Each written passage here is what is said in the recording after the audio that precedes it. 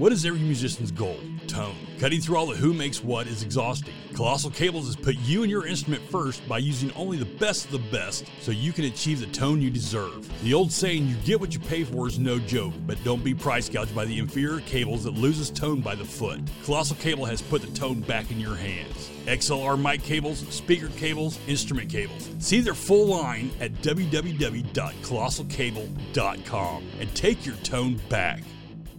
Hey guys, it's the Animal. I have none other than the legendary bass player, RIk Fox, with me. Rick, how you doing, buddy? I'm doing great. Thank you for having me, Chris. I don't know about legendary. I can accept icon, but I don't think my contemporaries would agree that I'm legendary. But thank you all the same for the compliment. Well, okay, so going back and looking at the music that you've produced, that you've had come out of your fingers over the years, the mindset that you've been in playing this stuff, you are definitely a legend. There's no two ways about it, because you actually made things happen before it was cool. Well, that's an interesting way of looking at it. I've been called a visionary, so I think we can agree on that.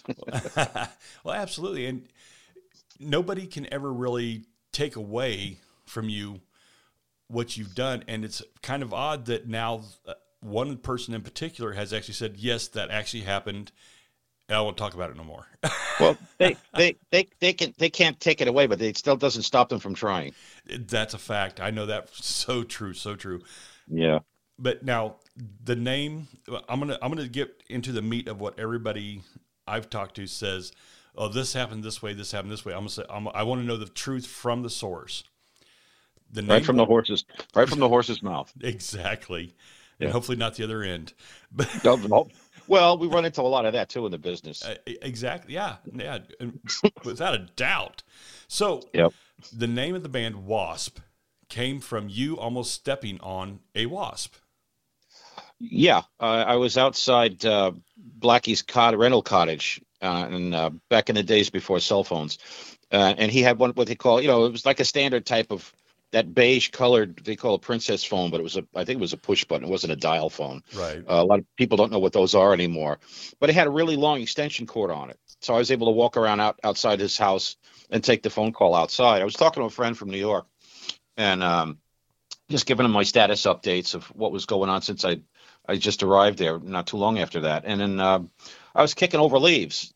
There was a huge avocado tree in the courtyard area right there. And so I'm talking on the phone, I'm aimlessly kicking over leaves, and I start to kick over a leaf, and it's in that micro split second when your mind sees that kind of an insect. Uh-huh. And I stepped on it real quick before it could take off. And then I turned the leaf over, and it was, like a yellow jacket, a hornet, or if you will, a wasp. Okay. And it was not completely dead. I didn't super smash it flat. It was still alive, but it was writhing, and squirming, and the tail was moving around with the stinger in it. Right. And prior to that, Blackie had told me while I was staying there that he wants to ditch everything he's done before in the past. He says, we need something new. We need a new band name. We need a new image, a new theme. I want this to be like completely right from the get-go, out the gate, a whole brand new concept and band and name, everything. So with that in mind, I walk back in the house.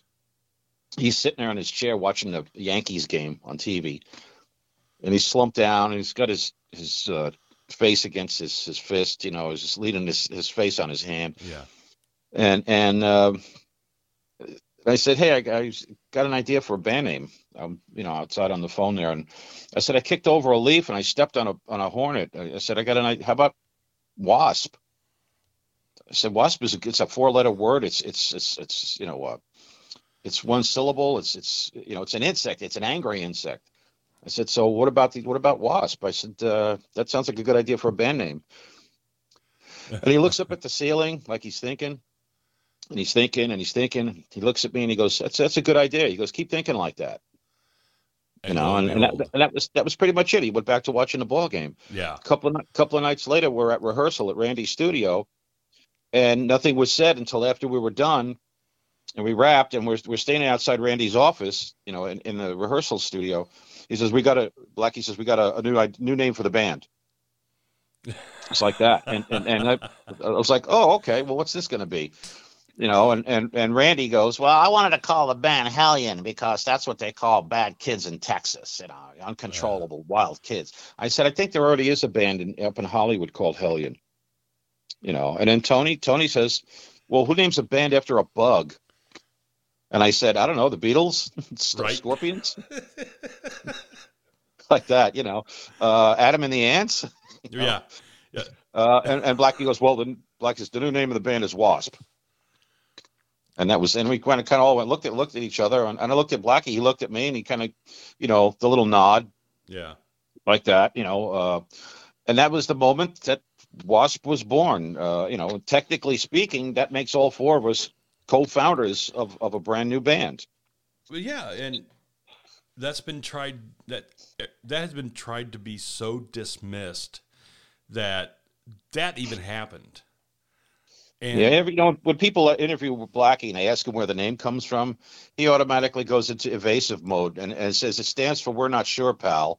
Yeah. Or he says a friend a friend gave me the he'll backpedal, he'll try and squirm out of exactly the actual truthful account, because that would mean he'd have to acknowledge I was in the band, which he doesn't. Exactly. He starts the history of the band with Chris and Tony and Randy like that. Right. He won't acknowledge that. And subsequently, he's got an army, mostly in Europe, an army of they're not even so much Wasp fans, they're Blackie fans. Yeah. Yeah. And they refuse to accept that I was part of the creation process. And actually some of them get really hostile. I can't put my thumb on why these people are so hostile. I did nothing to these people personally, I can actually answer that. Oh, good, because we've all been waiting for one. Well, you know how you said they're like a Blackie's army? Yeah. Well, a lot of people look at their band that they follow, their musicians they follow, almost as a religion. Now, you cannot put a Protestant and a Catholic in the same room together, even though they read the same book. Yeah. So it's kind of like that kind of whole ordeal of, well, we think this is the way it happened. Well, we think this is the way it happened. And people are going to hold the value of, hey, well, this is what Blackie said, so this is law.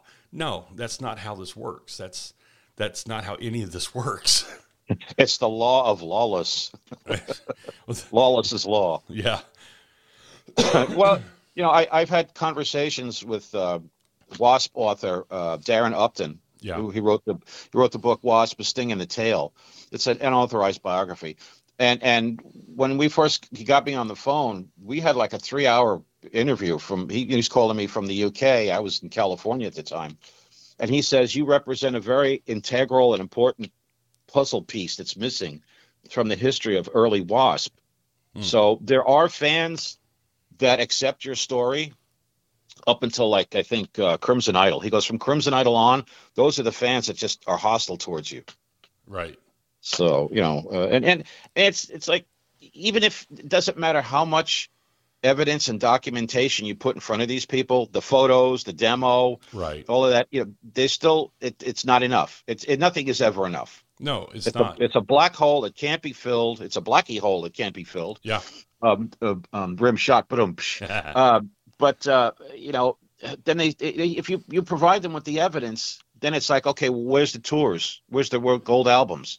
Right. Where's the proof that you were in the band? Well, there's the photo. Yeah. There's witness accounts. Chris Holmes admitted I was in. Randy Piper is on record, right, on the internet, in an interview, saying that Rick was in the band and he came up with the name and Blackie stole it.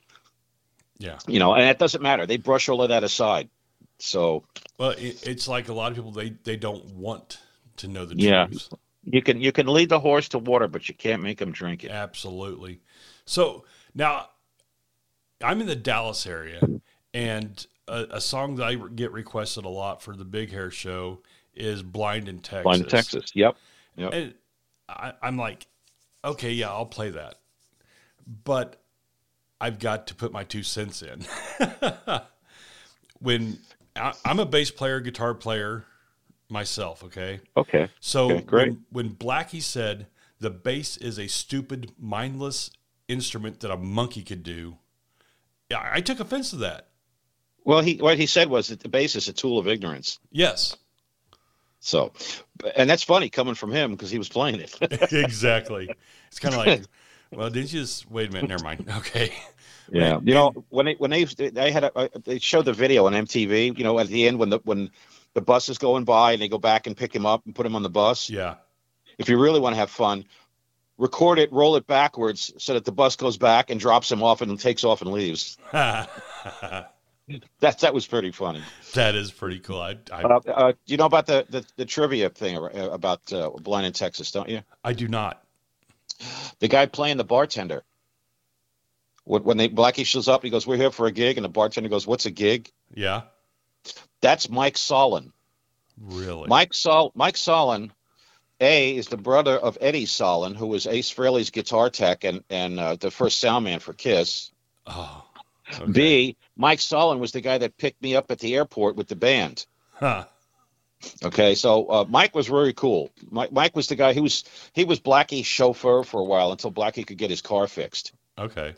So Mike used to come pick us up, drive us all the way down from Hollywood to Anaheim to Randy's studio, sit around while we rehearsed, and then bring us back up to Blackie's house. And that went on for about maybe a month and a half. And Mike's like, you know what? I got to get up early for work in the morning. My wife gets mad because I'm not home.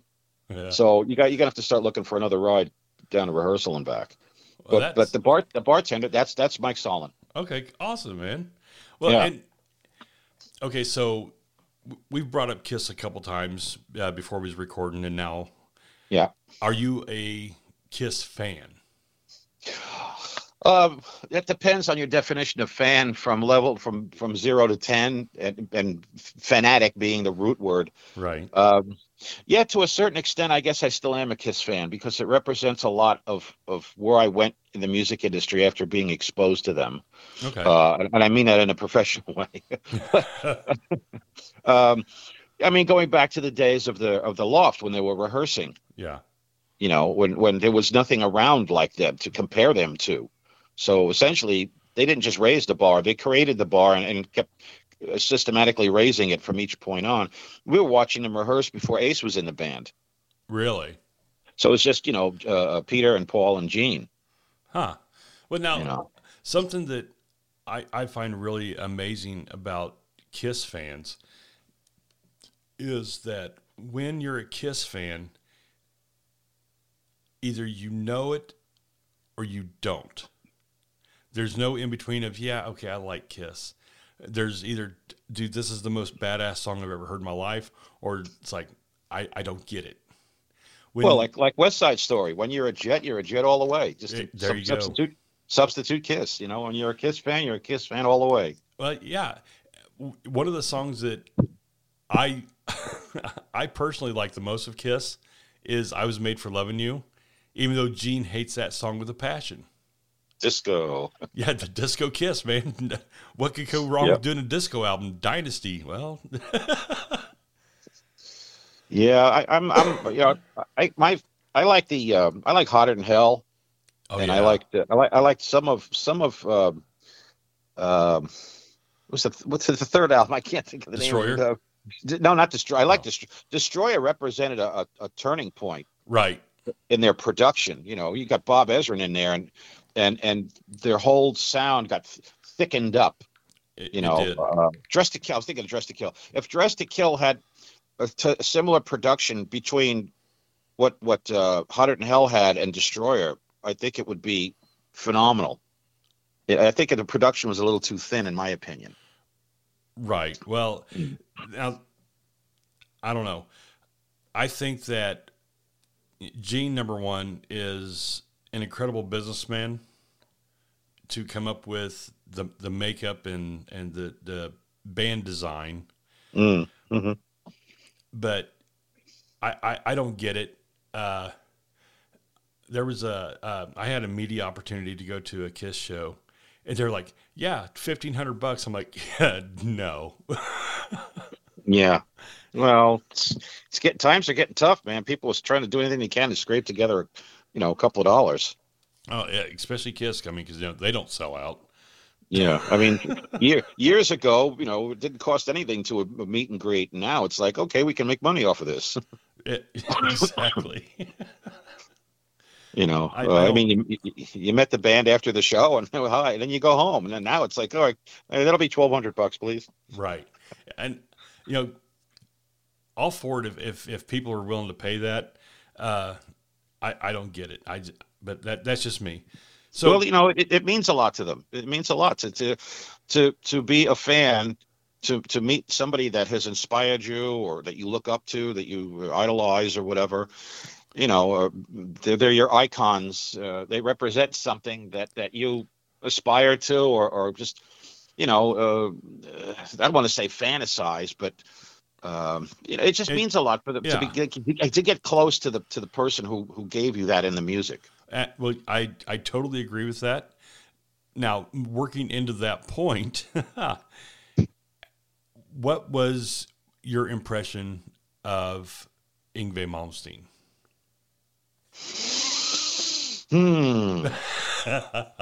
I see the smoke turning. No, there's no smoke on this one. I mean, I'm past the point of smoke.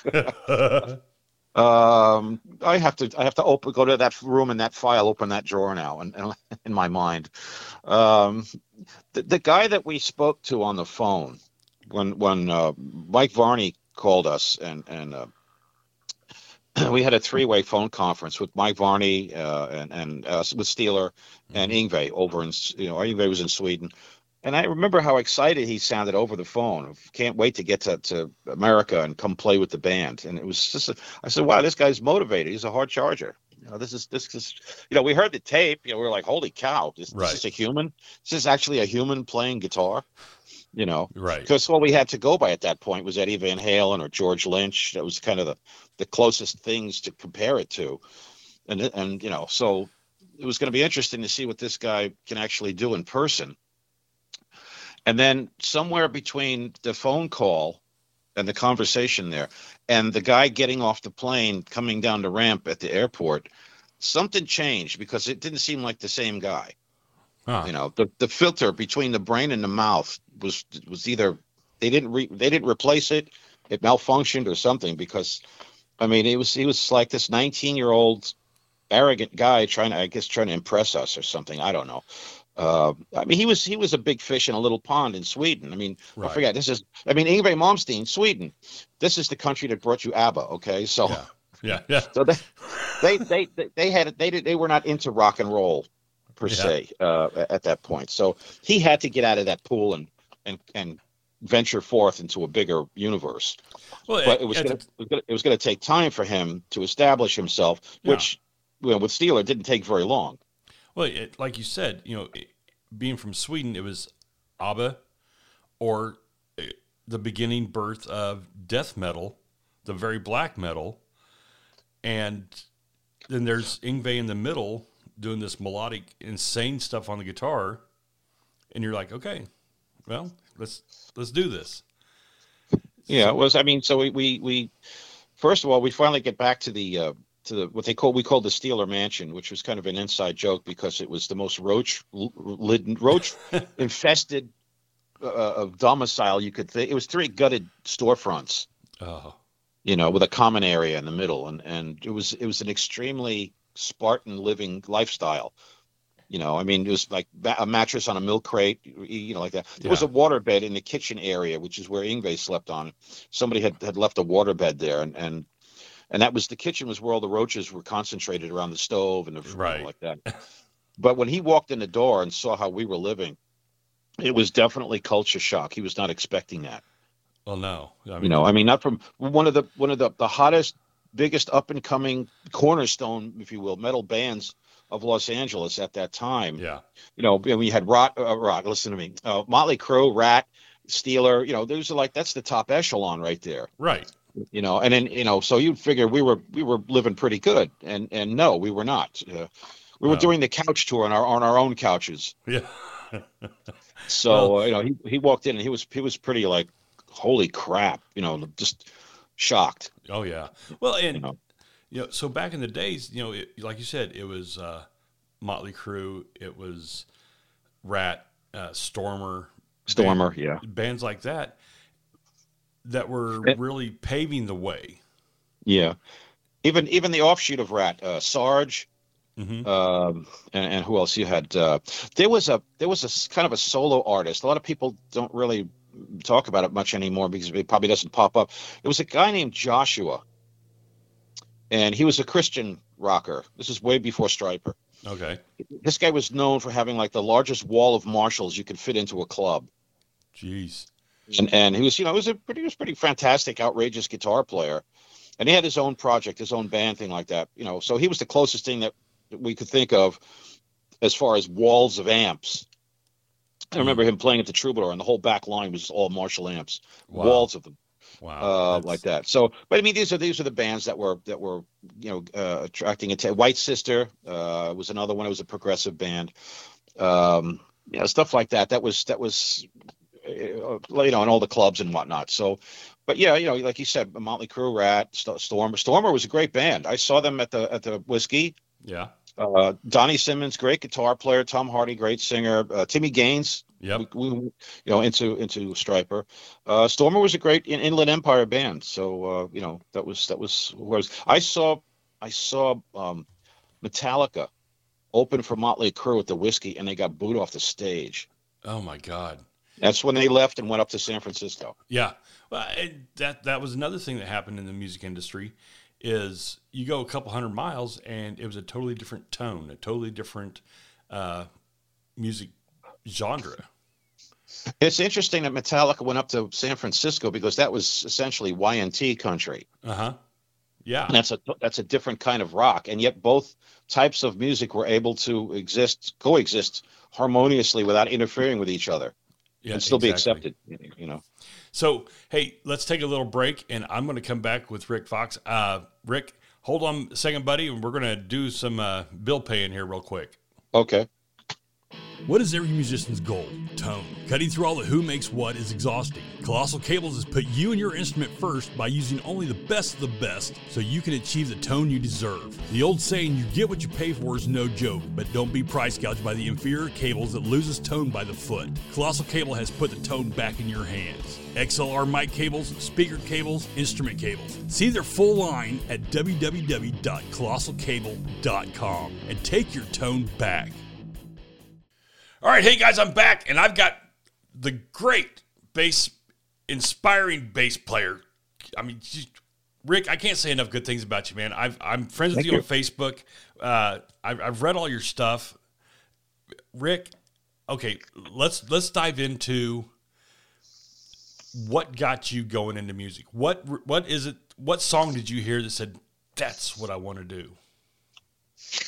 I was watching, it was either American Bandstand, Dick Clark's American Bandstand, or one of those. It was a couple of different shows back in the 60s. Hullabaloo was one.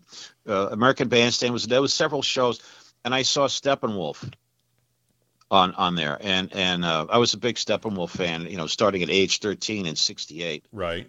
When I got their first album. As a 13-year-old adolescent, I was able to decipher the lyrics of what John Kay was singing about, and I just really got into their music, everything about them, and I saw their bass player Nick St. Nicholas, and he had like a fringe buckskin jacket on and leather pants, and he was playing a Rickenbacker, I think, at the time, and I said that's cool, that's what I want to do. I want to be like that guy, and he was the one that pretty much started the ball rolling for me. And I don't care who you are. You've got that. Everybody has that one musician that's sitting there going, that's what I want to do. Yeah. And oddly enough, as big of a Kiss fan as I mean, we're talking 1975, my brother got me into Kiss, okay? I didn't want to play the guitar until 1981 when I heard Randy Rhoads.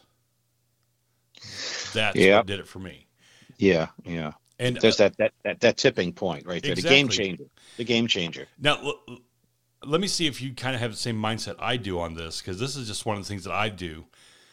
Whenever somebody asks me to play an Ozzy song, I'm like, dude, I know 3 from the Randy Rhoads era. Mm-hmm. And they're like, why do you only know 3? I was like, because it takes the magic away. It takes that awe moment away when you know everything they're doing. You think so? Oh God, yes. I firmly believe that. Now, like the Jakey Lee years, I love it. The Zach Wild years are incredible, but the Randy Rhoads years are the ones that got me into. Okay, I want a Les Paul. I want Marshalls. I want to be like Randy Rhoads and stay out of airplanes. Yeah.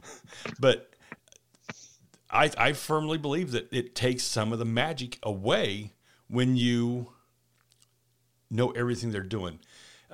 Eddie Van Halen, I know a couple of Van Halen tunes.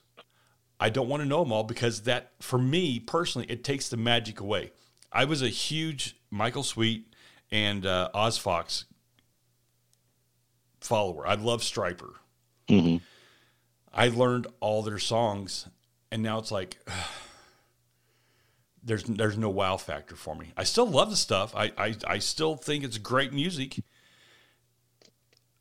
but it doesn't have that awe factor for me. I'd have to say, conversely speaking, I'm still in the middle of reading Bob Daisley's book, For Fact's Sake. Oh yeah, and I'm up to the part where he's been writing with he's with Ozzy now, right? And Randy has come in, and they got Lee Kerslake on drums finally, and I'm up to the part where they're doing the writing process and the recording stuff for that what will be on the first album. And now, and like my father before me, being a big cinephile, which is somebody who's really into movies, right? I love knowing how stuff works. I like all the behind the scenes documentaries. I like to know all the details of how did they do that, right? So that's what I dig is getting all the behind the scenes stuff. Show me how that works, and what did you do to get that over there, and what does this work this way? So, and of course, when I worked in the film industry myself as a prop master and as a weapons handler, so I got to see how a lot of this stuff is done behind the scenes. So that's where I get off is knowing how this stuff works. I like the finished product, right? But I'm curious as all get out to know how it was done. Yeah. Well, and go ahead. I'm sorry. No, go ahead. I was going to say success is measured by how much you can inspire and influence people. You're not wrong. That's success. When I was a teenager and really getting into Stryper, I did do the diving behind the scenes of how they do that, and I learned what amps they're using, what preamps they were using, what parametric equalizers, the whole 9 yards, and I built my system to sound like that. And of course, now you can go get those insane modelers and get it out of one box. Yeah, but what's interesting too, at least for me, is getting to meet and talk to a lot of the forerunners, the creators of this stuff from the 70s. Yeah. And I was working with the band Thor out of New York at one point, and one of my favorite influential bands, and Greg Chason's too, was a band called Mountain. Yes. And Leslie West and Felix Pappalardi. Well, Felix Pappalardi was coming in to work with Thor to produce him, nice. before his wife took his life. Yeah. But I got to meet and hang out with him one night at this club in New York, Great Gildersleeves, where Thor was playing. And it's moments like this that you can't pay for. And Felix says, to me, looking at me, he goes, your enthusiasm and what you bring to the table, he goes, it makes guys like me feel young. He goes, I just got to tell you, in other words, he was paying me a nice compliment, which was awesome coming from one of my, idols. Right. And of course, he produced Cream. Mountain was the American version of Cream. Yeah, it was. But Felix goes, he gives you these little how it was done secrets. And he says, that really ratty sound that Mountain had, the speakers had sounded like all that overdrive. And I said, yeah. And he goes, well, besides, the volume that Leslie would play at, he goes, we had our roadies take pins and they would prick little holes in the speakers. Really? And as the speakers are vibrating from the air they were pumping, that the speakers would start to rattle and they'd get this ratty sound as the paper started to shred over time. Huh. And it would create this distortion sound that would get out of the speakers. You can't pay for moments like sticking pins in the speaker. He goes, of course, when the speaker blows, we have extra cabinets. The guys would just take them, swap them out, and put the next one in. Yep. Later on, we just replace the speakers and do the process all over again. Yeah. See, that's magic. That's real magic. That is what all musicians are looking for. They're trying to find their niche, and once they find it, man, you're golden. Now, speaking of all the ins and outs of equipment, what are you using now? Well, I still have my two Randall stacks, Randall bass amps. I have it was called the RBA 500 HT series. I have two 300-watt heads. They're solid state, and 4 cabinets that have two 15s in them, and they have small little round ports in the corners. Okay. The thing is, those cabinets were all made with back in the day, the grill cloth. Yep. And of course had the Randall logo in the center. And I was down at the Randall facility back when it used to be in Irvine. Okay. I was down there, and they were doing some stuff for my amps. And they had a guitar cabinet. The guitar cabinets were the same size as the bass cabinets. Their 412s were the same size as the 215s. The Marshall style. Right. And this guitar cabinet had a metal grill on it, a black metal grill. And I said, hey, well, to the guys, will that fit on my cabinet? Mm-hmm. So I don't know. Let's find out. They took it off, and they took off they put it over on my cabinet. Lo and behold, it fit perfectly. Oh. I said, can you put that on my cabinets? They said, I don't see why not. And we took all the fabric cloth off of my grills, the grill cloth off my cabinets, and we put these metal grills on. Yep. So they said, you're the only bass player that has these. So it's like a one-off. Right. You can see the speakers right through the metal grills like that, And then, of course, since I got hooked up with Angela Gambino and Pro Player Art, she does these custom-made printed screen cloths that she started doing drum heads. Yeah. She has some patented process for doing drum heads with the artwork. And then now I said, can you put that on a grill cloth? Because that's, when I started trying to promote my Polish ancestral heritage with the winged knights and the winged hussar knights, mm-hmm. I was wondering can you put that kind of artwork on a screen cloth? And she says, yeah, we can pretty much put anything on the screen cloth. And I sent her some artwork, 2 different kinds, and she did me a screen for that will fit an SVT style cabinet, because a lot of times you go into a club and you have to use whatever the club's backline is. Yep. So I have an SVT sized screen that says RIk Fox, Winged Knight of heavy metal on it, and then I have the kind that fits a Marshall style cabinet. Okay. With a different, it's a Polish knight's helmet with the wings and the crossed sabers, and it says Winged Knight of heavy metal, and so I went from no grill cloths to metal grill, now back to grill cloths when I'm playing it. It's the same thing a drummer does when he puts his name, like Gene Krupa used to put GK in his shield, on his drum head, and Buddy Rich, but drummers, Carmine Appice. So if drummers can do that, why can't I do that on a cloth over the bass amp? Well, absolutely. So that was my thinking on it, and so that's what I did. But to get back to your question, I'm using the Randall cabinets, but I really don't have any places right now to use them at. I can fit my whole rig in my truck, except my rack. I can't fit the rack in there because I do have a rack. Right. But there's no places, especially where we live now in Missouri, that can I can't use that anywhere. So it's basically been for the last several years, whatever club you're going in, if they have a rented backline, you just play through whatever they have. Exactly. Yeah. And so tell you a little backline story. Friends of mine in of Gods and Monsters,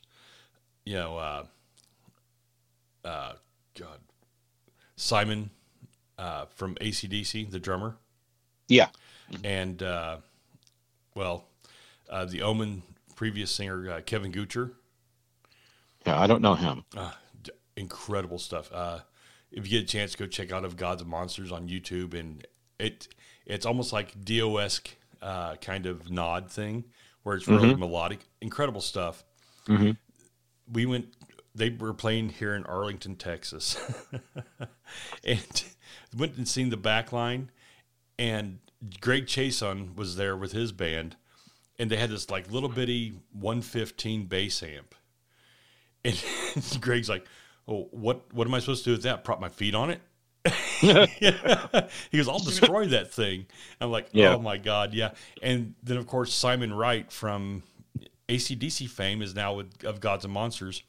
They tried to get him to play on this janky, this really horrible, small, low-line Pearl kit. Mm-hmm.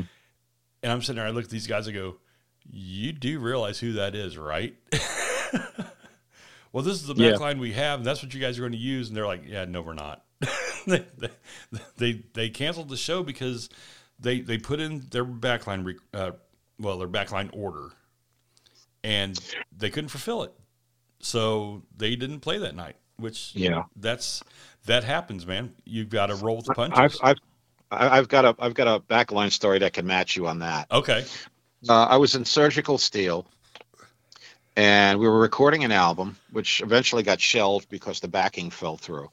But we were support for middle slot support for Lita Ford on New Year's Eve, 1987. Okay. I think it was at Rockers in Phoenix. And Jimmy Keeler, the guitar player, he was a Randall player, so he had one or two Randall stacks, and I had I don't think I had any of my own Randall gear there because I just flew there with my bass and I was recording. So I called my rep at Randall, Bill Acton, and I said, "Bill, we're supporting Lita Ford for New Year's Eve. Do you think you could arrange? Maybe we can get some Randall gear out here." He looked around. He called whatever the stores were that the reps that they had. He got us. I think Jimmy had 10 or 12 Randall stacks on his side of the stage. I had, I think, 9 bass cabinets turned on their sides. It was the same kind of Jeff Pilson played. It was a huge reflex cabinet. Okay. And that was stacked up to the ceiling all the way. So we had the whole back line filled. And then Jim had a friend use welding on aircraft aluminum and made a drum riser. It was like 3 or 4 steps high in the front, and it all had dummy Randall heads that were wired to look like they were lit. Nice. You all had the little red light lit like that. So, and then Lita Ford comes walking in. We're doing sound check, right? Because we're a home team. We're on home turf, so to speak. And then Lita Ford comes walking in. Hears us playing, and I turn around and look, and she's standing at the side of the stage with her jaw on the floor. And she's like, "Holy shit!" She goes, "Guys, we don't have that kind of gear." And here's the support band looking like the headliner, right? And she's like, "Can we use your guys' gear?" So that was an interesting. I've never seen that done before. Oh yeah, where the headliner negotiates to use the support band's gear because it blew away theirs. Well, and this is when she had Randy Castillo playing with her. Okay. Yeah. So I miss that dude. Yeah, and then me too. And then Jimmy had a friend with a tour bus. So instead of using the club's dressing room, we got to use the tour bus to get ready, as our backstage area. And then Lita saw that, and her manager negotiated her way into, can we use the tour bus too? So awesome. That was pretty cool. Yeah, and then when we were done, we were hanging out on the bus talking to Lita and her manager. And then, the manager goes, "All right, well, it's time for Lita to get ready. Everybody off the bus." And here's us getting kicked off of the bus that we loan them. Right. And then so we all get to walk off, and then Lita turns around. She goes, "No, Rick." She goes, "You can stay. That's cool." And she says to the manager, Rick. She goes, "I know Rick. Rick's cool. He can stay." And Jim Keeler turns around, looks at me, and goes, "Chief, what's up with that? How do you rate?" I said, "Well, we're friends." I met Lita in 70. I think it was 75 or 76. When the Runaways played CBGB's in New York. Oh, nice. And then when I got to California and I was at a WASP, I was staying at an apartment on Clark Street across from the Whiskey, or up the street from the Whiskey. The apartment shared the same wall with Nikki Sixx. It used to be Motley Crue's apartment. Right. And I knocked on the door one morning, and I heard Nikki, and they're going, "Yeah, come on in." And they had like a chair or something pushed against the door because the lock was busted from being kicked in so many times. Right. By the police. And Nikki had 2 love seats pushed together, and he popped out. It looked like a little sleeping pit, And I saw the blanket move, and I look over again, and I see some blonde hair coming out from the top of the blanket. And as I'm talking to Nikki, the blanket comes down a little further, and it's Lita. Uh, And she goes, "Dude, you look familiar." And I said, "CBGB's?" She goes, "Oh, that's where I remember you from." She goes, "You're the dude that looked like Punky Meadows." Nice. Like that. And she got up, got dressed, and said, "Hey, let's all go out for breakfast." And I said, "Well, I'm broke." Right. She goes, "I got it. Don't worry about it, dude." So she took me and Nikki out to breakfast. So that's my two Lita Ford stories. Nice. Now, okay, so number one, that's incredible. So I'm going to try to follow it with something else here. Go ahead. Yeah. Well, I used to do a band camp in central Kansas where I would take kids and teach them some really cool old rock and roll, and they would go perform it at a local fair. Well, a couple of years ago, we had a big event. We called it Rock and Q on the Plains, and we brought in Skid Row, Foghat, Starship with Mickey Thomas, Right. Banshee, and there's other bands. Well, my back Banshee. I know about those guys. Go ahead. Yeah. Go ahead. So Go ahead. We the metal guys played on Friday night with Head East, which was, I'm like, that doesn't work, but okay. And so Saturday, my band camp kids were opening the show. Well, then they got pushed back farther to 4 or 5 o'clock, and we had a bunch of other little locals opening the show, and that was fine. Yeah. And me and my band camp kids bring all of my stuff onto the stage, and the guys in Starship are looking at it going, "Holy God!" And Rachel Boland from Skid Row stayed a day over, and he's like, "That's incredible," because me and Snake Sabo, we got into a discussion about amps, and I told him, I said, what I use Black Star, the 50-watt tube heads, and I've got the old Crate 412s that 2 of the speakers are Eminence and 2 of them are greenbacks. And he goes, "Well, I get that sound off of my Kemper modeler," and I'm like, "No." I said, "I don't understand modelers. I don't get it. I don't like them. They're taking money away from the tube builders." He starts laughing, because it is what it is. But have you heard of the band Liliac? Liliac? No, I don't know them. They're a family. It's like the heavy metal Partridges. And they are absolutely incredible and so gracious kids. These kids are they're just so thankful to be in the spot they're in. I told them, I was like, "Look, I don't care if you use your drum kit, but I've got a drum kit right here. There's no teardown that you guys have to do. Just get up here and play on it. And you guys can use my amps and all that." Abigail, the drummer, beats the holy piss out of my drums. She is a hard player, and I'm like, "That's amazing." And the show went off flawlessly, but it was just all that the backline stuff. Everybody's sitting there going, you do this for kids?" I'm like, "Yeah." And I was like, as a matter of fact, I give the kids the stuff. One of the kids, you remember when Crate had the what was that, the B300 head that had the little equalizer in it? It was it was basically an SVT, but with a Crate name on it. Yeah. I had one of those and an Ampeg 410.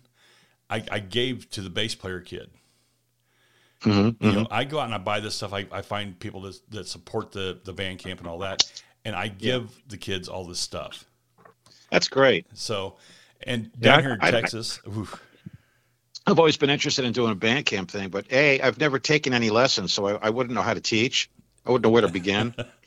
And then I have to tie this in. It's a mixture of, when you said Great Chase on, so the 15-inch bass cabinet, the speaker. And this ties in with the Skid Row guys. When I was in E Walker, it was a club band. I played the Jersey circuit. It was like 6 nights a week, 4 or 5 sets a night. We played a lot of the same clubs, the Twisted Sister and the whole Jersey tri-state area club scene. I started out with I had an Ampeg. It was one of those little studio amps where the head flips up. It's inside. Yep. And flips up and over and on the top. It looks like a little futuristic city, with the little tubes in it and everything. Right. That was what I was using, and they would mic that. Okay. Yeah. So that's a recording studio amp. It's not made for live. Right. I had that thing cranked all the way up until I actually blew it. I blew it out one night, and they just had to mic me from the direct box and send it back through the monitors until I could get another bass set up. Right. But when I met the Skid Row guys, the Snake came up to and he says you probably wouldn't remember me, and I said no, I like your band, but why would I remember you from? He says when you were in the E. Walker band, you used to come up to upstate New York. I think it was Middletown. We used to play Middletown, I think, every Wednesday. He says me and I don't know if he said if it was him and Rachel or his drummer. It was a couple of the guys. He said we were underage. We couldn't get in legally. We kind of knew the bouncers and stuff and the people at the door. We used to sneak in and see you play. Oh wow! So that's my Skid Row story. These guys knew me from way back in the day. Yeah. Well, and it's interesting to hear that. People who bypass you and go up and be like superstar famous, A-list players, saying, "Oh yeah, I used to sneak in a club and see you when I was, underage." So that's awesome. It's interesting. Well, now another little Skid Row story here. When we had them now, Great Bend, Kansas. It is in the middle of Kansas. Basically, if you leave Kansas City on I-70, and as soon as you see the Earth curve, you take the next exit and go south for 2 hours. That's where Great Bend, Kansas is.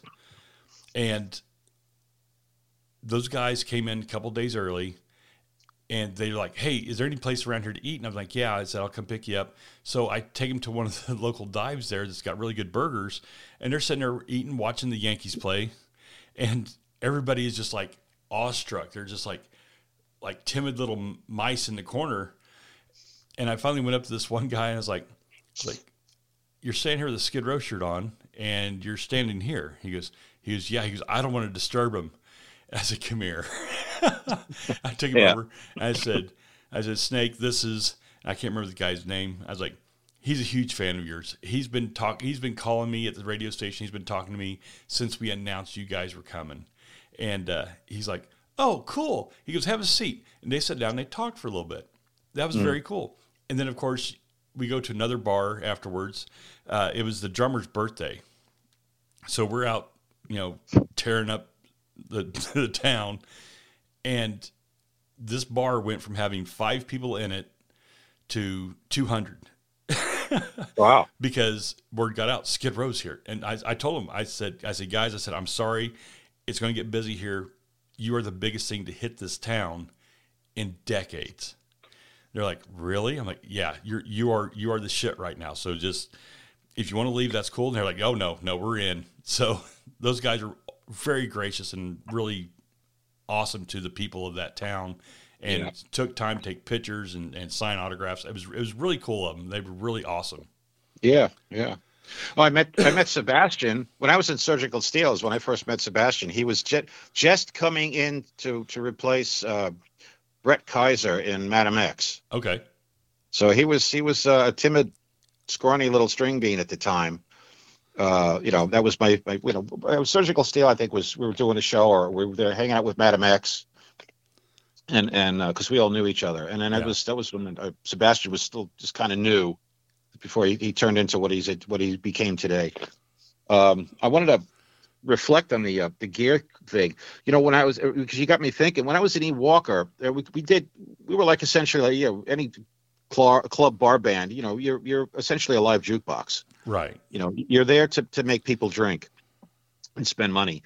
So we did everything from Joe Jackson to Judas Priest. Nice. Zeppelin, The Who, The Doors, Deep Purple, new wave stuff. We were, punk. We were doing all of that stuff. We had to do whatever was popular at the time. And I put together a pedal board And I think I had I forget what kind of EQ system I had in there, but I also had, if you remember the old, the DOD company, Oh yeah.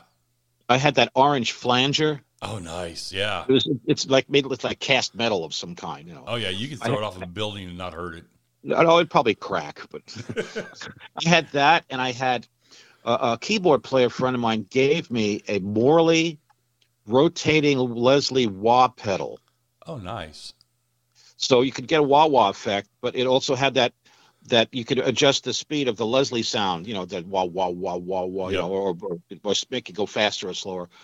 And I'd sit home with this thing because, all right, when I after E Walker, I was in a band called Aggressor, and we were doing even heavier stuff. You know, all the Van Halen, Scorpions, Iron Maiden, you know, Black Sabbath, and I was trying to figure out how I can do that intro to Mob Rules. Okay. That EVIL thing that they did, that the geezer was doing something with his bass on that, some kind of wah wah effect. And between the Morley rotating Leslie pedal and the wah and the flanger, I was able to actually reasonably try to recreate that intro before Mob Rules. Nice. You know, so again, when you got what you got and you try to be resourceful and figure out how can you get from point A to point B, and if you just find some way with weird gear to make it happen in a way that no one ever thought it would work. Yeah, exactly. You know, I mean I've got two Ibanez Thunderbirds. One is the White Pro 4 Thunderbird. I've got EMG pickups hot rodded in that. Nice. I've got the Tobacco Sunburst with the standard Epiphone pickups in that. And then I still have my I get a lot of wows now from people who see my Warlock. Oh yeah. It's like my BC Rich custom Warlock, because when they brought me on board, and Bernie Rico Sr., you know, God rest his soul, heard my demo tape from Sin, and he goes, 30 seconds into the tape, he goes, "Welcome to BC Rich. What would you like us to have you make? Have us make you?" And I said, "Well, I want a Thunderbird." And they were telling me that they can't infringe on Gibson's copyright. Right. Meanwhile, they made a Thunderbird for Greg Chase on, so go figure. You know, and I said, "What about all those Les Pauls that you're making for Warrant?" You know, but they didn't have an answer for that. So they made me a Warlock. I wanted a medium scale. They made me a long scale. So that wasn't exactly what I was looking for. Right. But the most remarkable thing, besides I had DiMarzio P-style two DiMarzio P-style pickups in it. And they said, "What color do you want?" And I couldn't. They took me through the paint shop. I couldn't decide. Now, and this is the era where everybody was getting neon green, like Poison, or you know, pink or whatever. And I'm like, I don't want that. You know, and I don't want a solid. I said, "You know what? Just give me everything." So that's what they did. They gave me every color, like a multicolor rainbow of mixed splotches of all these colors. And then what David Williams, the artist rep at the time, what he did was they were experimenting with this black paint that would crackle, or it was any color. There was a chemical they'd add to the paint. It would blister and crackle up. Right. You know, and no two were alike. And the first time they tried it, it didn't work. It just made these cloudy black bat-looking shapes on the base.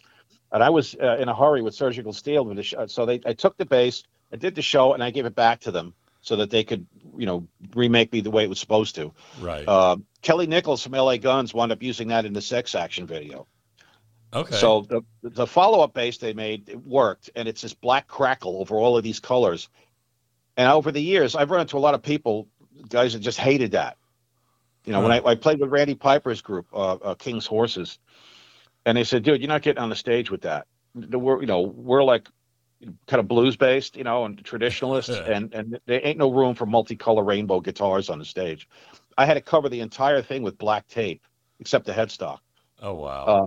And then after that, I peeled it back all off and wiped it down. But nowadays, every time I show that bass on Facebook, everybody freaks out. They're raving about it. They're like, "I love that bass. I love that bass." It's all these bright colors. It's like, you know, you got to have sunglasses on. Oh yeah. Look at this thing. You know, I still have that. I have my Aria Pro 2 ZZB. It's like an Explorer body shape. It's white Right. with blood splatters all over it. And they took it off the line for me, and they put in Japanese lettering, Outlaw Fox, Crazy Outlaw Fox, in the kanji lettering. So, and I still have that. And I have a 1975 EB3 bass, and it's like a seafoam green color. And it's got it's the pick guard is split between top and bottom. It's not a traditional Oh, wow. EB3 pick guard. It's customized, and it's got a 50s retro, like aluminum radio type dials on it and stuff. I went into a music store in Hollywood, and I've always been looking for Thunderbirds. I had gotten a Steeler royalty check at that time, and I wanted to get a Thunderbird. And it's like it never really lined up. Either Nicky Six offered to sell me his white Thunderbird for $600, and I didn't have the money at the time. Jeff Pilson from Dokken offered to sell me his white Thunderbird, and I didn't have the money at the time. Right. So finally, by the time the money came in, those guys were gone. I couldn't get a hold of them, and I'm going all these music stores looking for a white Thunderbird because Pete Way from UFO and Ofer and Watts from Bob the Hoople. These guys played Thunderbirds, white Thunderbirds. I wanted one. Always wanted one. And the closest thing they had that my B plan B bass was I wanted to have one of those cherry cranberry colored Gibson EB3s. Right. That's kind of like that's one of the basses that Felix Pappalardi played in Mountain. Okay. And all they had was this seafoam green one. Yeah. And it was a decent price. It had a very, very, very mild I don't want to say a fracture, but it was a tiny little crack in the back of the headstock that didn't affect anything. Right. So that was, they had that, and that's what I got. I got that EB3, and I put a little metal bracket on the back to reinforce it, so that nothing would happen to I haven't had any problems with it since. I never actually had any problems, but I'm saying that the crack didn't affect anything. Well, so. Are you one of the kind of guys that finds something that's very unique and you're like, okay, that's going to stay with me forever? I didn't really think of it that way. That's an interesting question. Like I said, I've always been after Thunderbirds, but and I'm in the process of having something made it's in the Thunderbird family. I've been waiting now, I don't know, 2, 3, 4 years. There's been lots of holdups. It's a special customized thing just for me, and when COVID hit, it's the guy Anthony Isola from Sola Guitars has been working on this, and he goes back and forth all over the country for his regular day job when he's not working on guitars. Yeah, and he's also moving from Jersey, I think, to like North Carolina, maybe. So really, I haven't talked to him for a while. You know Anthony Isola? I do. Well, he's the one that's making my bass. Nice. He sent me pictures of it sitting on a table in a hotel room in Texas somewhere. And then he had some trouble trying to customize the fretboard for me. Okay. And the inlays. Because the inlays are supposed to be a recreation of the old Polish cavalry flags from the 17th century. It's essentially it's a knight's cross, if you know what an iron cross looks like. Yeah. Okay, so you split it. The top is red, the bottom is white. Oh, wow. That's what their flags were. Huh. Okay, so and I have full-size flags of this for when we did Living History. And he's got the picture. He says it's when you try to put the stuff in to this, when you custom cut into the fretboard and you try to inlay that, he says they don't fit perfectly flush. There's like a gap in there. Yeah. He says I can do them solid one color. I'm just having trouble trying to do them as two color, half red and half white like that. So he says that's been a holdup, and I haven't heard from him in like I don't know how long, and then he finally heard from him in maybe a couple of months ago, and he just laid out the whole story of what's been hold up and everything like that. Right. And it's just God, it's like how many years now am I waiting for this bass? People are like, Rick, whatever happened to that bass you were supposed to have made back when I was living in California? Like that. So well, I don't know. I don't know if I'll ever see it, but it'll be nice. It's not like now. There's like no venues to play at. Well, yeah. A good friend of mine has a venue here in Fort Worth, and they are fighting the TABC like you wouldn't believe. Yeah. It's just been honestly, it's just a shit show for them. because the governor shut down these bars but wouldn't shut down these, and it was just such a horrible deal. That's really all I can say about it right now, because there is actually litigation going on to get the ball rolling for him a little bit better. You know, I just talked to Johnny Martin. It's a bass player in LA Guns, a friend of mine. Yeah. They just sold out. They sold out the whiskey. Yes, I saw that. One or two shows. I think they're like the only band left in LA who can do that. A. B. The whiskey, you have to show that you've had your COVID shots. Right. Yeah, and it's masks anyway, no matter what. And I'm thinking, what do these guys go on stage wearing paper masks? You know, and how many people in Hollywood can actually prove that they've got the shots and have the paperwork? It's like World War II Germany. Show us your papers, you know, to get into the club. And it's like, my God, it's so politicized. It's off the map. Right. Well, now, one thing that I don't do is I don't get into politics and I don't get into religion, but I'm telling you now, this monarchy thing they're trying to get set up, this whole socialism society they're trying to get created, needs to go fuck itself.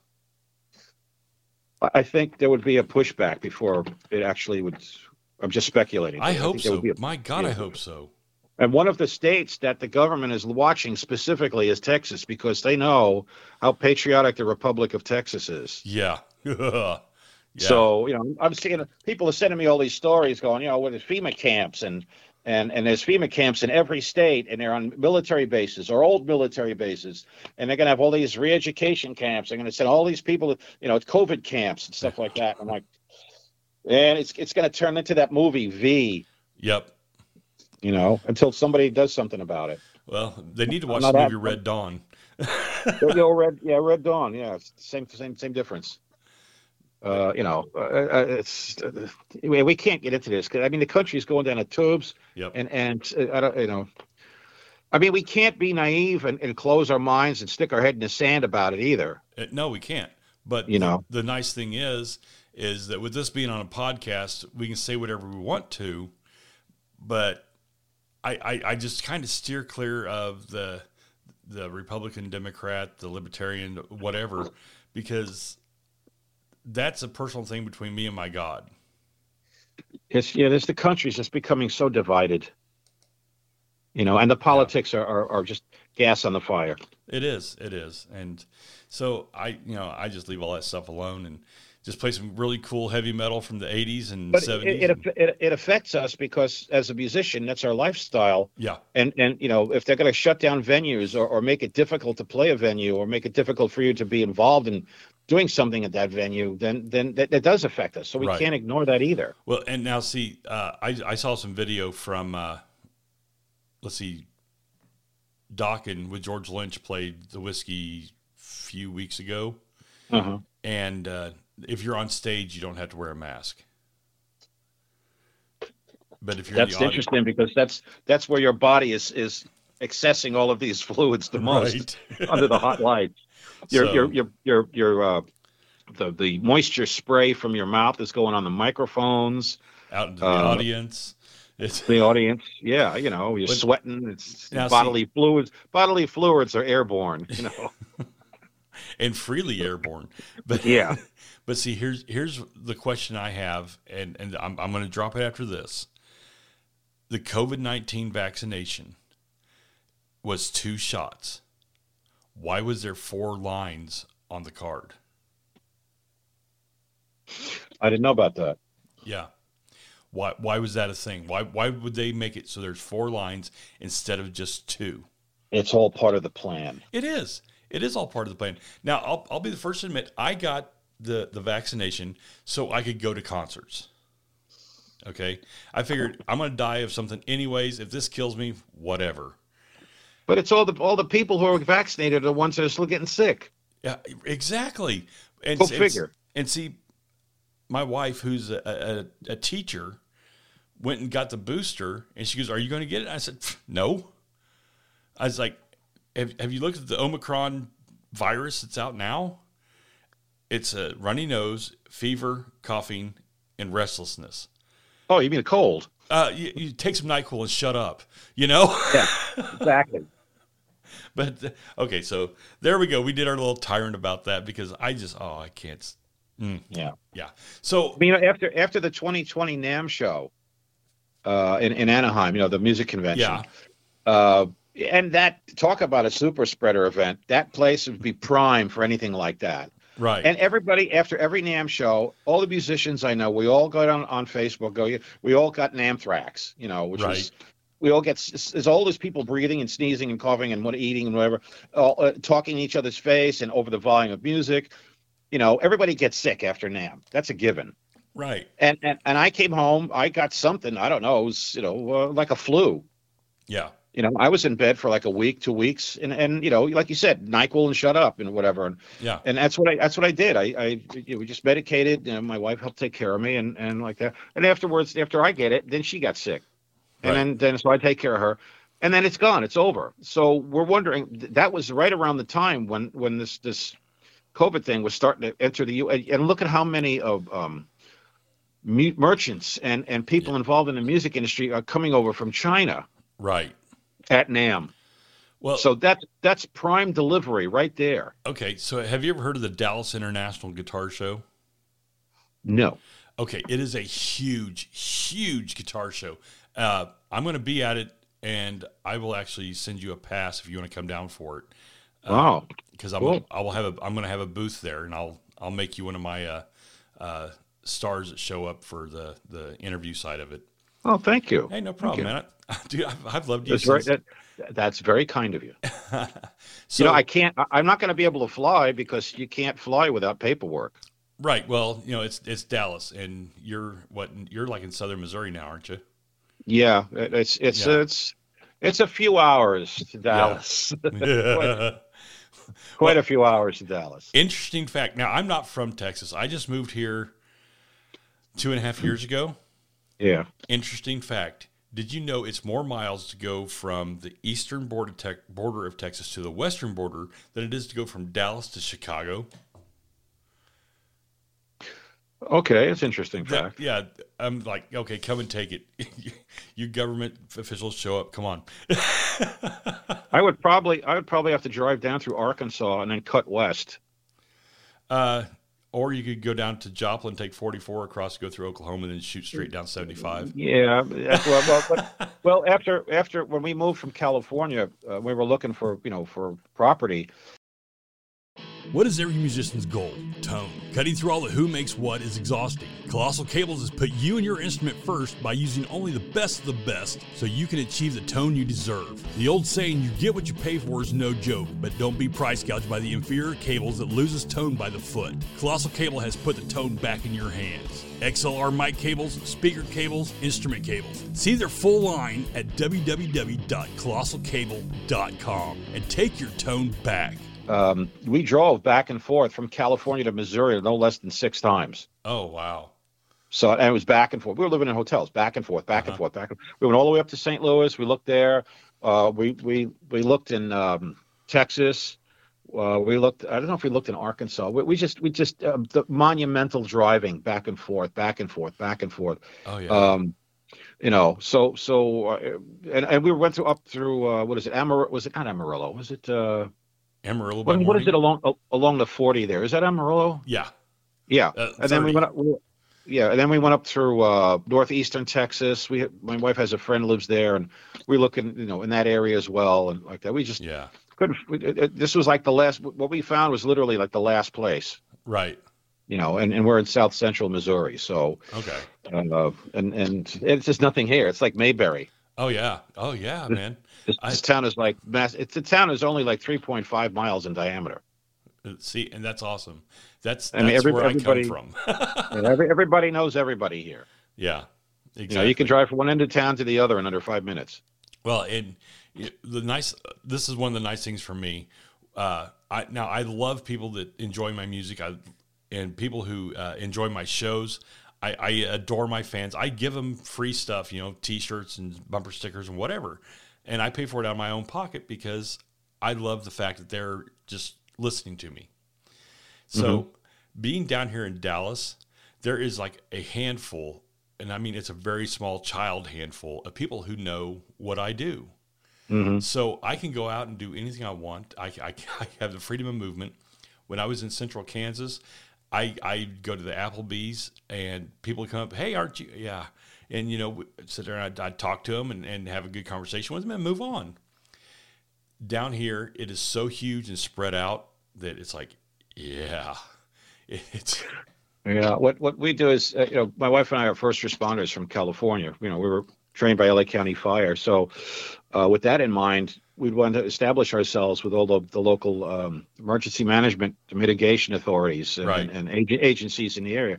So like around Christmas time like this, and when we first got here, we got little gifts. Like the highway patrol is like right across the street. The police station's right down the block. The fire department's right down the block. So we get like little packages of cookies, put a bow on it, and I autographed some pictures, and I gave them, I said, this is from, we're your neighbors. We're right down the street, across the street, whatever like that. So they get to know who you are right away, and they identify, they know your vehicle. Right. So you're kind of like, hey, we're all on the same team. We're all emergency management mitigators. Like that, Right. And there really isn't that much to do here by way of fire because there's no wildfires like that, like in California here. Right. Like that. And when I dropped off the package the other day, a little Christmas bag with some cookies and a picture, the fire department guys were washing down one of the trucks outside, a couple of young guys. And I gave that to them. And one guy looks in the pictures. He goes, wow, wasp. He goes, hey, wait a minute. He goes, I know you. Like that, and he go and he's looking at the picture. I got my hair tied back. I don't look like I do in the picture, Right? But he says, he goes, yeah, wasp. He goes, dude. He goes, my the radio station on my car, my truck, whatever, is tuned to like Hair Nation or one of the hair band radio stations. He listens to the heavy metal all the time like that, and they were like so blown away that I'm just live up the street from them, and that the treatment is so different than in California. Oh yeah. People here are like, they actually flip out over, like, wow, It's just pretty, I got a message in Facebook from another bass player, young guy. He goes, my mother works at the highway patrol and said that you came in with this picture and the gift for them. And he goes, it's great to know that there's another rocker in the area, in our town. He goes, and it really isn't much around here musically. He sent me a picture of his band. Looks like a little home garage band kind of thing like that. He goes, but there really isn't anything around here for metal and hard rock, at least not in this area of Missouri. But it's nice though that people treat you with I don't want to say with awe, but there's some a modicum of respect. Oh, absolutely. That in LA, it's like you're a dirty hippie. you're here today, gone later today. Right. Like David Lee Roth said. They don't care in LA. It doesn't matter, unless you're LA Guns. Yeah. But you go to another state where people really appreciate that because it's not there all the time. Exactly. And so that's kind of really nice. It's a nice little perk. Like that, and then my vehicle it's a first responder vehicle, so they see the decals on it, and then so we highway patrol or police go by, we wave, they wave, right, like that. So you kind of get to know we're all on the same team. So I was going to say Dallas though, that's old Sweet Savage country. Oh yeah, it is. Those guys lived in my apartment in Hollywood for a while.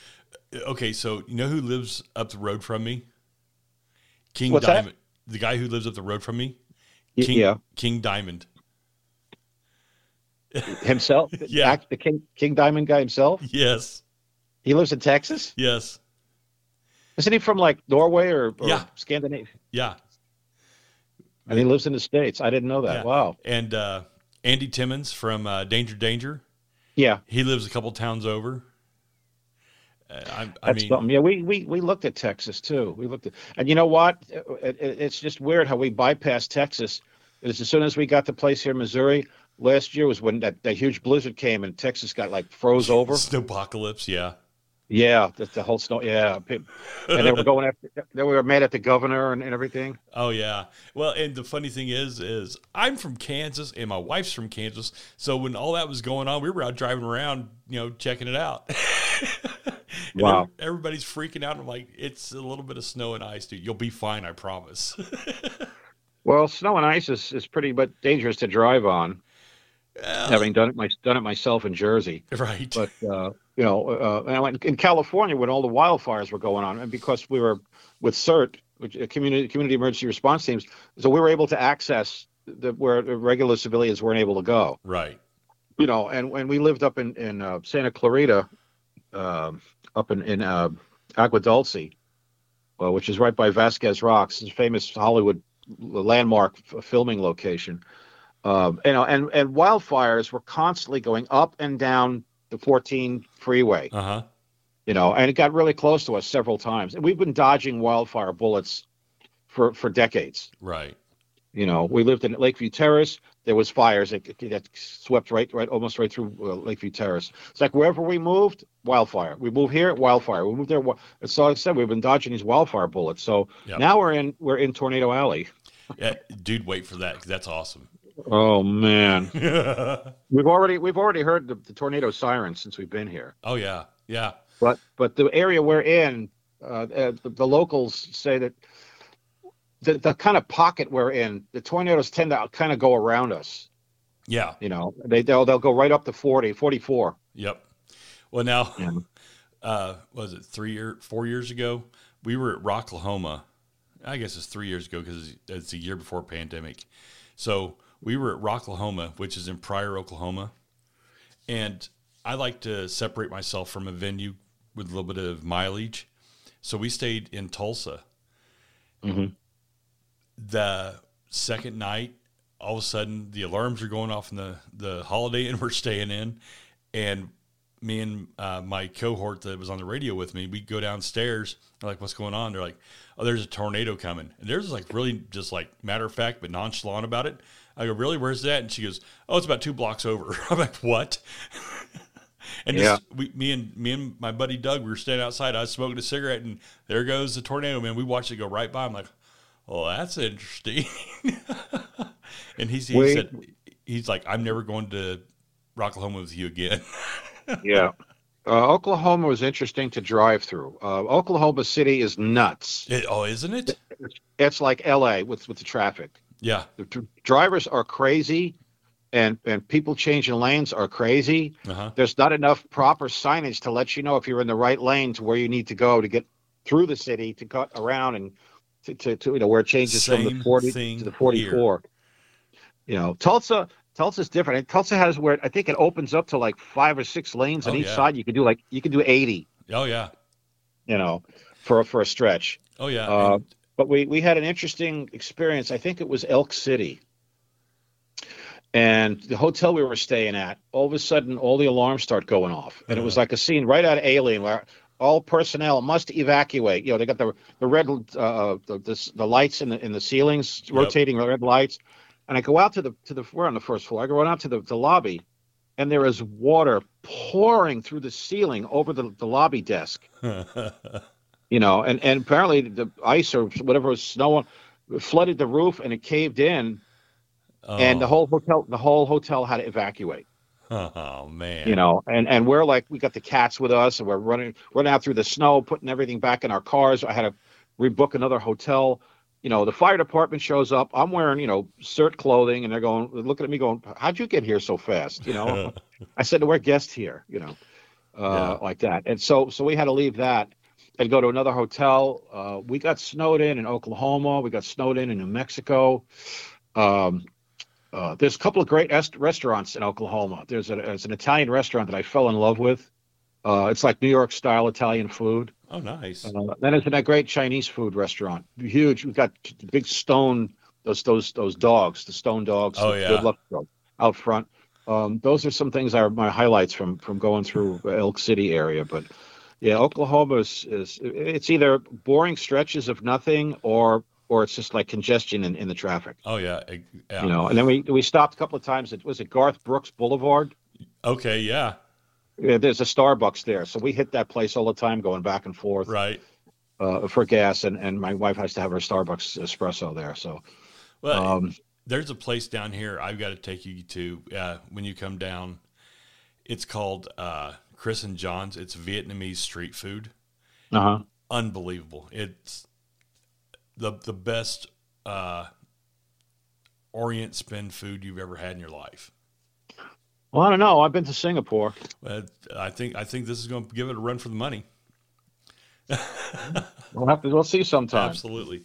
So yeah, I just also I made some recent nice, great contacts. I did a podcast with Tulsa Music Stream. Okay, yeah. With Brian and those people. So that was pretty cool and very nice people. I enjoyed doing the podcast with them. So this whole Midwest thing is like so 180 from LA. It is. It really is. So let me ask you the big question that absolutely everybody. I told a few people I was going to interview you, and they're like, "You've got to find this out for me." Here it comes. If Blackie Lawless was to call you tomorrow and say, "Hey, let's do a couple shows," would you do it? Well, first of all, he'd have to admit that I was in the band. And in order to do so, in order to have me play with him, it's kind of like it would have to explain itself, you know? Right. I don't think first of all, I don't think that you say never say never. Ron Keel says never say never, but that's one of those cases where I don't think that would ever happen. Okay. You know, the genie is so far out of the bottle, he would never call me and say, "Okay, come and play." Right. Okay. You know? So now what about Ron Keel with Yngwie and yourself? Yngwie, it was attempted several times. Okay. We talked about doing Steeler reunions for years. My critics and my haters have been constantly on my back about forget Steeler, give it up. It's never going to happen. You know, move on, dude.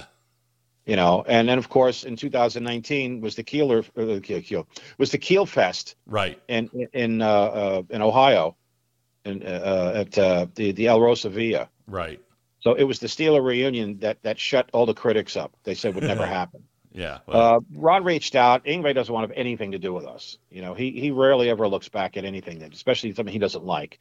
Right. So there's just so many negative vibes around that whole thing that would never happen. But like I said, Ron reached out and Yngwie said no. So nice. we had Mitch Perry play with us, which was great. It was fantastic. Mitch is a great guitar player. He was actually one of the people I think was supposed to try and audition for Steeler when I was in the band. Okay. But we already had gotten Malmsteen. Yeah. And our drummer at the time, Mark Edwards, was good friends with Mitch. Okay. So we think why Mitch didn't come to show up for an audition. We have no idea. But we did the Steeler reunion with Mitch, and it went off really great. And we had actually planned to do several more Keel Fests. And LA being one of them, and of course COVID hit and shut all of that down. Right.